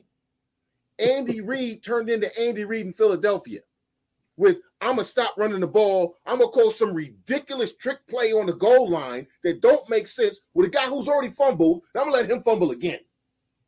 Andy Reid did everything he could to hand this damn game to the Buffalo Bills. Okay? Everything. He became Andy Reid from Philly. Remember Andy Reid from Philly? Be on the 1 yard line in shotgun. You're like, Andy, you got Westbrook. Give me the ball. And Andy's like, no, we go back up. We go take a 7-yard drop, and then we going to toss it to the other guy, and he going to kick it to the tight end, and he going to drop kick it over to the wide receiver in the corner. Okay? That's the Andy Reid that showed up. Sean McDermott should be fired. I don't want to hear talk save his job. And Sean McDermott should be fired right now. Joe Brady should be fired right now. Because, again, you went away from what was working. You were running the ball. They were in control of this game. Absolutely. They were in control of this game. 180 yards rushing for your running back in a playoff game, and you lose the game. I can't put that on Josh Allen. I can put the fact that he refused to check out of plays. Okay, I'll put that on him. But I'm putting all of this. I'm putting the majority of it on the head coach and the offense coordinator, because at some point the head coach got to say, dude, why the hell do you keep calling 7-step drops when we've been running the ball all damn game? Why the hell are you calling 20-yard passes when we've been running the ball the whole damn game? I don't want to hear about Stephon Diggs dropping the ball when you stop running the damn ball, which is what got you into this game, which is what had you in control of this game, and which is would have won you the game. Had on the last drive where the kicker missed, how many runs were there? None. If you run the damn ball on that drive, you probably get a touchdown. So, yes, Josh Allen bears some responsibility, but the majority of it is on the coach and the offense coordinator. They got to go. They did that all year, though. That's James Cook he's fired. Yet we trot out the corpse of Latavius Murray and got to go sign Leonard Fournette. And, at what point do you just look at production? As a James Cook fantasy owner, I hate Josh Allen and the Bills offense. Like, dude was cooking all year long, and they would do this all year long. Oh, there goes Cook for a 20-yard gain. Got to get Latavius Murray in there for a 2-yarder or a negative yard. They did this all year. They shot themselves in the foot all year. But at the same breath, like you said, he has the ability to check out of plays. How many times do we watch a game, watch the quarterback, roll up to the line of scrimmage, kill, or we're good. Boom. But Tim, didn't that get the offensive coordinator fired halfway through the season? Yeah, Ken Dorsey.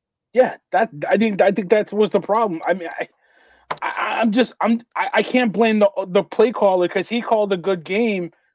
And then when it got tight, you guys are right. If not for that fumble at the goal line, that game's over. Game's over because you got desperate in your own territory and you run a DeMar Hamlin off tackle on 4th and 5 on a fake punt. That's why you lost the game. Stupid coaching by Sean McDermott. You saw the lights, you got scared, and then you got desperate. It's not on the offensive coordinator. To me, it's on the coach. It's on the head coach. The buck stops with him. He lost that game. And Josh Allen's going to take the brunt of it. He's going to take the blame, and deservingly so for some of it. But at the end of the day, Sean McDermott, you're just good enough to get your team to the playoffs. You're not good enough to get this team to win. And sometimes it takes a different voice, right? Like sometimes you got to coach like Doc Rivers, right? We already talked about Doc Rivers, a coach that's just good enough to get you to the second round. Not good enough to get you to the chip. Maybe they need another voice. Breaking news. Talk to me, man. I'm gonna take a different tack because Chandler's already kind of defended Josh Allen, which kind of threw me for a loop. Tim's basically calling the race card, and the rest of you guys are calling for Josh Allen's head. So I'm gonna take a different tack.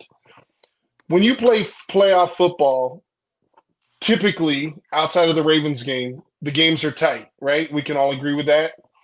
Would you guys be surprised to know that in every single game this past weekend, the team that lost missed at least one field goal? I think it's drastically underappreciated how important it is to have a reliable kicker, to have a guy like Tucker in your back pocket that you can trot out there and it's basically automatic. Listen, everything you guys just said, I can't challenge, right? The whole Nicole Hardman, 140 pounds dripping wet, we're gonna run him on the goal line. Like I'm not even gonna sit here and try and justify it with a response or an answer. All I'm going to say is this. Yes, if not for such and such, maybe such and such doesn't happen. But just like I said with Brock Purdy, and it could have very much ended just like the Josh Allen story. But on that last drive that started with about 7.5 minutes left, if memory serves me correctly, he was able to take that ball and drive it down. Took off about 6 minutes off the clock. They were under 2 minutes when Bass had a kick opportunity. I think it was a 43 or 44-yard field goal, and he missed it. Now, granted, that still leaves Mahomes with 1:20 plus, but at the same time, I think we all have a very different viewpoint on Josh Allen, on Jordan Love, on insert team here that lost, Tampa Bay. Like all these teams, missed kicks in one-score games. It's tough being a kicker because maybe your name is only called one time over the course of a 60-minute period. And when your name's called, the game's on the line and it's a I gotta have it type moment. But it is what it is. But I personally thought it was a tale of two halves. The first half, I thought Josh Allen played pretty well, played within himself. Like Chandler said, they weren't trying to overly throw the ball down the field, which is something they typically do. But another thing that I'm not a huge fan of, Chandler alluded to the fact that they racked up 180 yards rushing, but Josh Allen was your leading rusher. I don't love the fact that your quarterback, just like with Lamar, I praised him. I'm not saying Allen anything negative, but what I'm saying is I don't love the fact that Allen is your leading rusher, right? I don't love the fact that you can't find other ways to scheme up and get guys open, that you need to rely on your quarterback essentially to score all your points, right? That the contributing members, the rest of the team, as Tim alluded to, Cook has been fire all year long. He's been unbelievable. I think he's probably been, I'm just going to guesstimate, but I'm going to say he's probably top 5 or 6 in rushing. He's been really, really good this year. So with that being said, maybe, and Chandler alluded to this a little bit, but maybe if he gets more than 3 carries in the second half, maybe we have a different game. I'm just going to say that. Running backs, as you guys know, it's been a whole long time since I played running back. I'm more like a nose tackle at this point. But running back is a role that requires feel and anticipation, and it's hard to get in a rhythm when you got 3 carries over the course of a 30-minute period. And that's 100% on the offensive coordinator. There is no reason in that type of game, when the game flow has not gotten away from you, that 75% of the time you should not be running the ball on first or second down. You know what? Let the O-lineman fly off the ball and actually impact and drive back. That's what I'm a big ugly. That's what we love to do, is push forward and make that contact. You don't want people coming into you. You want to be able to make that initial contact. And I think that's where the game really went south, is really the play calling. I'm not going to blame it on Josh Allen. Listen, I'm normally the resident defend Josh Allen, as you know. Week after week shows, you guys are like, he's terrible, he's horrible, this and that. And I'm the guy defending him. But what I will say is Chandler is not wrong. Listen, he makes mistakes. I'm not saying he's a top 5 quarterback, but he's for sure a top 10 quarterback. And on top of that, the play flow and the play calling did not do him any favors. You have got to be able to run the ball, because you know what? Think about this. Even if they're only gaining 2 or 3 yards a pop on the run, all of a sudden now play action might actually work, right? Play action opens up. The linebackers are now matched up on Kincaid. Now he's able to spring free. All you need is 1 or 2 big plays, and that game is totally different. So I think what happened was Buffalo got real, real tight on the offensive side of the ball. It's almost like they didn't trust their offense to move it. Like, oh, my God, we're playing KC. We know we're always going to lose, rather than just saying, hey, you know what? We're playing with house money in front of our fans, our home fans. Let's do what we've done all year long, and let's just win this game. And that's what it felt like. Perhaps they didn't get tight, then perhaps they may have gotten too cute.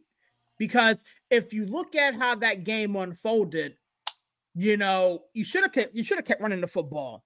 You should have took the check downs. Yeah. You should have been able to maneuver the football down the field, because it wasn't like the Kansas City Chiefs were stopping your intermediate route. Why'd you stop going to your tight end? Why'd you stop using Kincaid and Knox and screens out the backfield? But yet you decide to take bombs. You decide to run fake punts. You decide to do the things that get your coordinators killed and give your team less than an advantageous opportunity to win the ball game. Royce, you've been very quiet over there, man. Talk to me, man. How you feel? Man, it bears repeating what's been stated. You do what is working, and you do whatever it takes to win. If it's not broke, you do not attempt to fix it. That's what everybody keeps concluding. We saw this game unfold.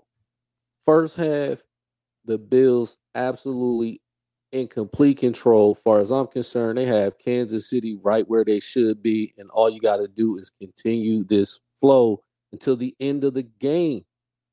I'm looking at the box score for this game like a basketball box score.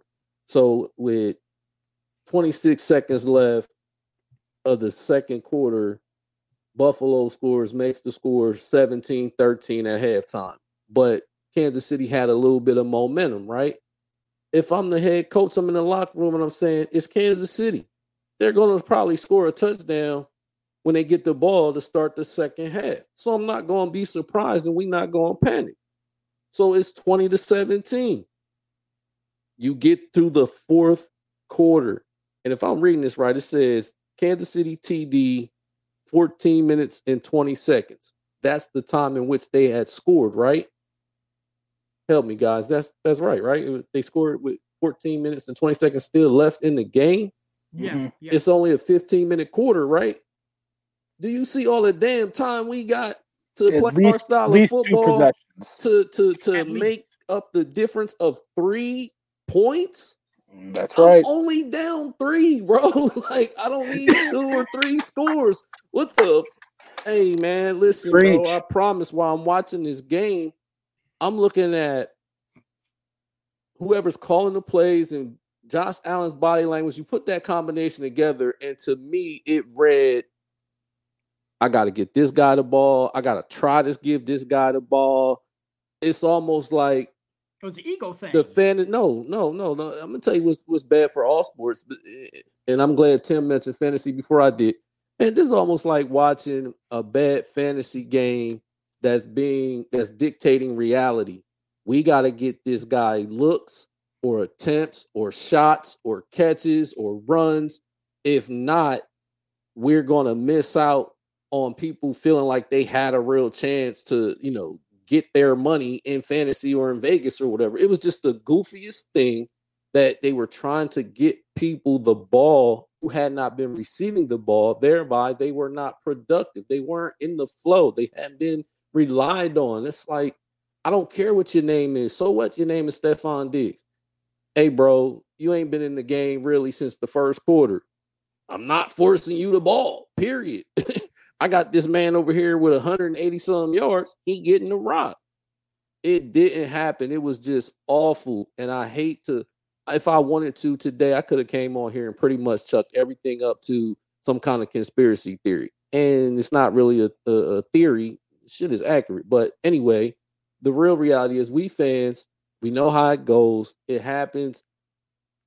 Unfortunately for Josh Allen and the Buffalo Bills, they did not handle the ball in the movement like they could win.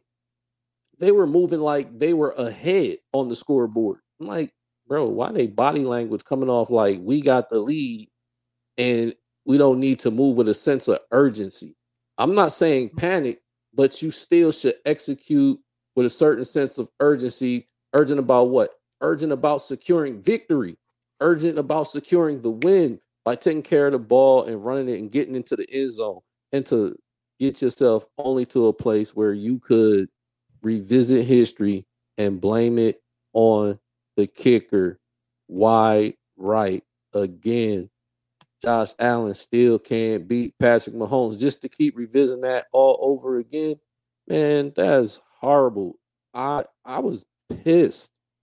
And I'm not a huge football fan of any team like that, but I was flat out pissed and disappointed because I allowed myself to get caught up in a game And I feel like, yo, they got them right where they want them. And what the hell, man? That was crazy, bro.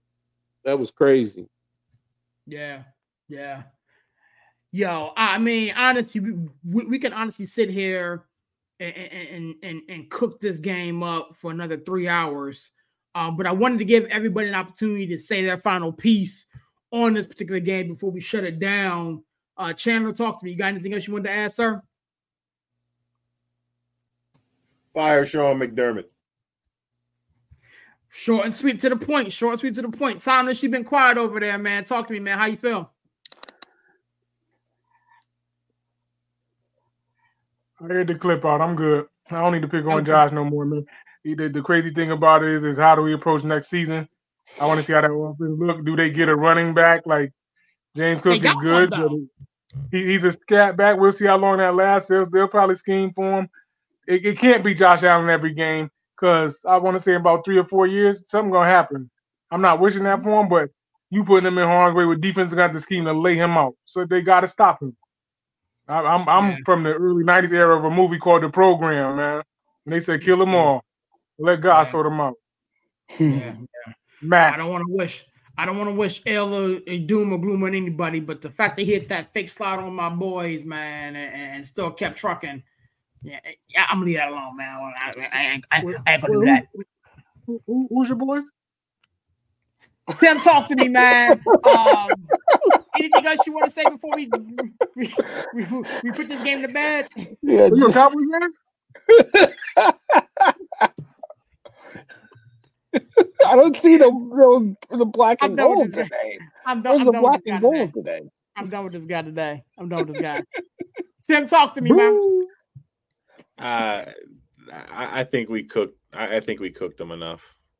I bet. I mean, you know what? I gotta chime in, man. And we said it. Give Andy Reid and 15 credit, man.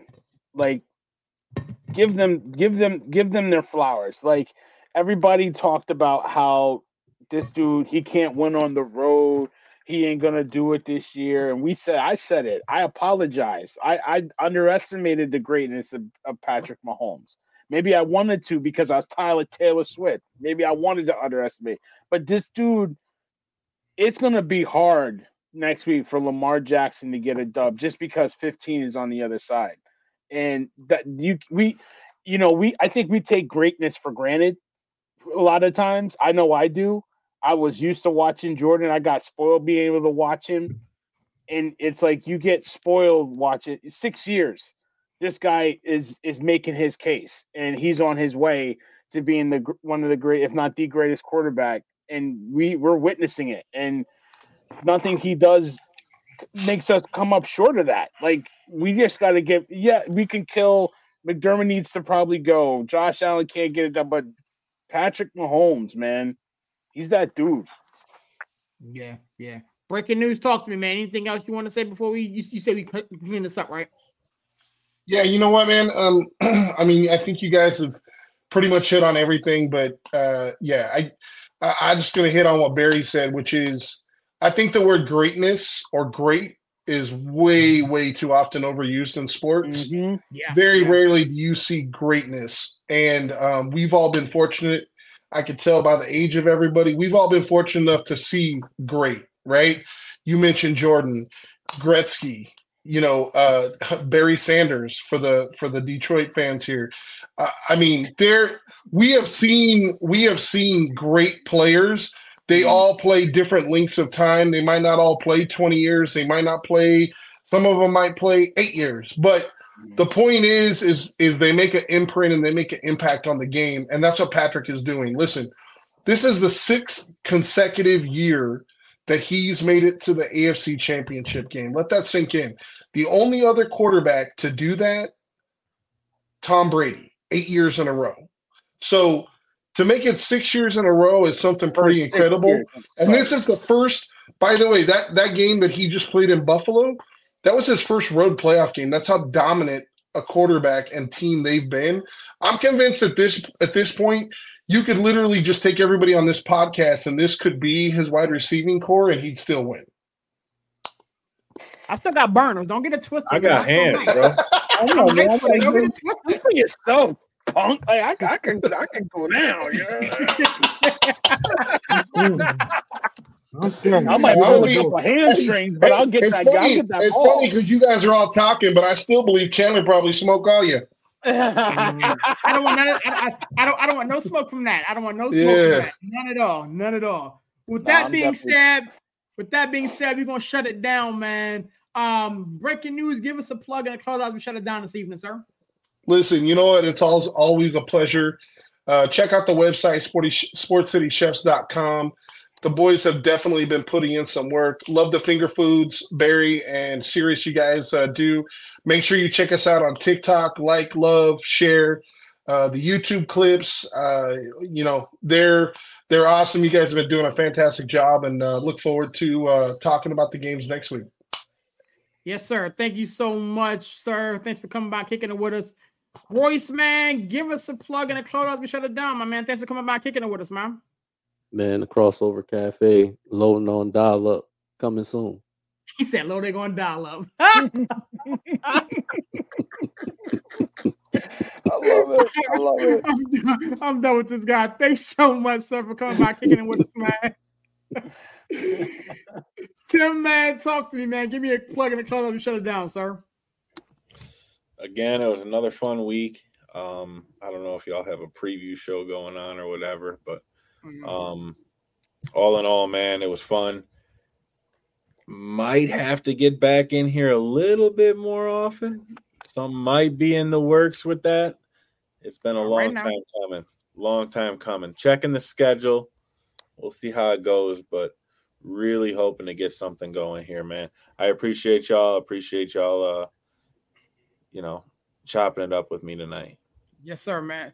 You know what? You always got a chef's hat whenever you're ready to go, man. Reach out. We'll definitely get you in here. Baseball's coming around, and I know that's your sweet spot. So reach out, man. We got some work for you, man. Thanks for coming by, kicking it with us, dog. Chandler, man, give us a plug and a close. We shut it down, my guy. As always, it's fun. I'm only gonna say this one time, and I'm never talking about the Major League Baseball Hall of Fame again. But Todd Helton and Joe Mauer are not damn Hall of Famers. Oh boy! Period. End of story. Oh boy! They're not. Anyway, all are good. All are very good. As always, a lot of fun, and for veterans, family members of veterans, friends of veterans, 988 option 1. It's not about suicide prevention so much as it is about reaching out when you're struggling, reaching out when you need somebody to talk to. 22 veterans commit suicide every day. We need to get that number down to 0. Say yes to life. Yes, sir. Thank you so much, Chandler, man. Again, I always echo that. As a veteran, as a veteran spouse, excuse me, man. My wife hits that number up so many dang on times, man, and just to talk. So definitely make yourself available to that. TP Timeless, talk to me, man. Give me a plug and a close up and shut it down, my guy. This is a public service announcement from the good folk of Sports City Chefs Records. Sports City, I'm at an emotional high right now. All week it's gonna be like this until Sunday. Win, lose, or draw, man. Everybody from the 313, put your mother effing hands up and follow me. If y'all don't know who said that, go look it up in the dictionary. If not, y'all can go check out the movie. It should be on your Netflix, whatever you need to do. But it's about a city where they rap battling and they called out Clarence. His real name is Clarence. On that note, tell a friend that it's the chefs again. And if they don't know, now they know. Yes, sir. Thank you so much, Tom, for kicking it with us, man. Villain, you know what to do, man. Give us a plug and a close up and shut it down, my guy. I appreciate everybody coming in. It's so good to see Tim, man. Tim, we got to get back in the building, man. Breaking news. Royce, Chandler, always good to see you, my brother. TP Timeless, looking great, man. Love seeing you, brother. Listen, we back. We are cooking. We're doing big things in here, man. SportsCityChefs.com. We streaming now. We everywhere, man. Come find us. We gotta put this on Spotify. Sir. We gotta make sure that gets popping everywhere so everybody can eat. You know, however you eat, like Roy said, you gotta dial up. Eat on the dial up. We'll check you out. Eat on the dial up, man. Yeah, we're gonna feed you. However we gonna feed you. You know what I mean? Paper plates. You know, gourmet plates. You know, we gonna feed you. So I love it, man. I love the energy, man. Let's keep it going, man. Much love, Sirius. Great job, bro. Yes, sir. Yes, sir. Thank you so much. You know, man, it's your boy Sirius up in that 412 and the 703, man. I don't do this by myself. As you all see, man, I got a slew of brothers that are with me. Shout out to my man Jared for helping me with everything, man, designing everything for me, man. Shout out to them guys at Nonsense and Deep Thoughts for rocking it with us, man. We got a lot of stuff cooking here in 2024, like my man said. Check out the website, the blogs. We on TikTok, Instagram, Twitter, X. There's a lot of stuff going on. My man said the Crossover Cafe coming back, so I'm looking forward to, kicking it with him on that, man. I got my man Tim in the building, who's a baseball aficionado. So I'm looking forward to talking Yankees and, all that fun stuff, man. But as TP said, man, tell a friend to tell a friend. It's the chefs again. And if they don't know, man, now we know, man. We catch you on the next one. Yeah.